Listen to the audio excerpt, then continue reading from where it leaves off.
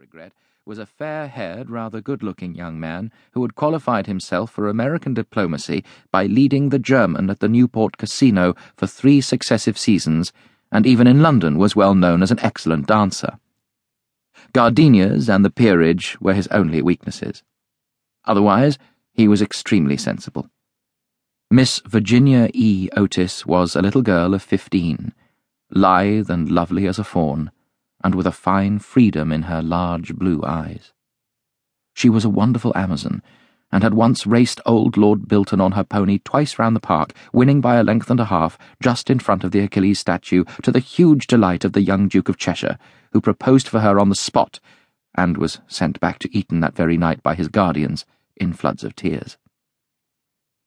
After Virginia came the twins, who were usually called the Star and Stripes, as they were always getting swished. They were delightful boys, and, with the exception of the worthy minister, the only true Republicans of the family. As Canterville Chase is 7 miles from Ascot, the nearest railway station, Mr. Otis had telegraphed for a wagonette to meet them, and they started on their drive in high spirits. It was a lovely July evening, and the air was delicate with the scent of the pine woods. Now and then they heard a wood-pigeon brooding over its own sweet voice, or saw, deep in the rustling fern, the burnished breast of the pheasant. Little squirrels peered at them from the beech trees as they went by, and the rabbits scudded away through the brushwood and over the mossy knolls, with their white tails in the air. As they entered the avenue of Canterville Chase, however, the sky became suddenly overcast with clouds. A curious stillness seemed to hold the atmosphere. A great flight of rooks passed silently over their heads, and, before they reached the house, some big drops of rain had fallen. Standing on the steps to receive them was an old woman, neatly dressed in black silk, with a white cap and apron. This was Mrs. Umney, the housekeeper, whom Mrs. Otis, at Lady Canterville's earnest request, had consented to keep in her former position. She made them each a low curtsy as they alighted, and said in a quaint, old-fashioned manner, "I bid you welcome to Canterville Chase." Following her, they passed through the fine Tudor hall into the library, a long, low room panelled in black oak, at the end of which was a large stained glass window. Here they found tea laid out for them, and, after taking off their wraps, they sat down and began to look round, while Mrs. Umney waited on them. Suddenly, Mrs. Otis caught sight of a dull red stain on the floor just by the fireplace, and, quite unconscious of what it really signified, said to Mrs. Umney, "I'm afraid something has been spilt there."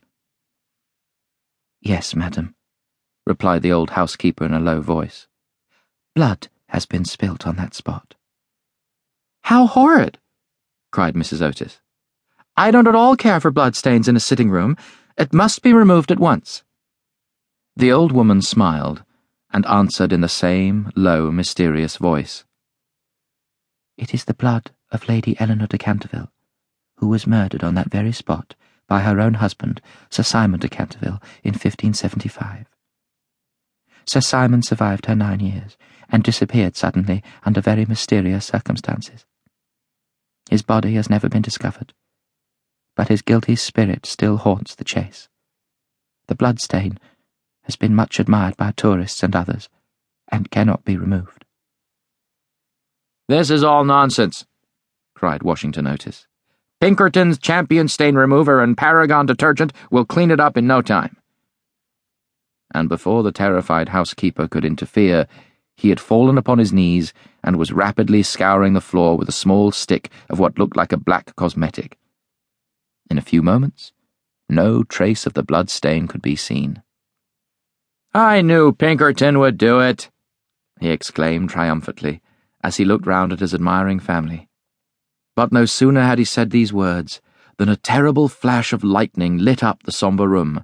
A fearful peal of thunder made them all start to their feet, and Mrs. Umney fainted.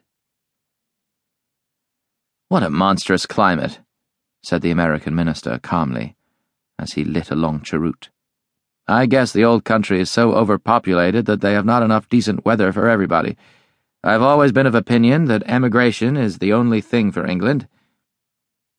"My dear Hiram," cried Mrs. Otis, "what could we do with a woman who faints?"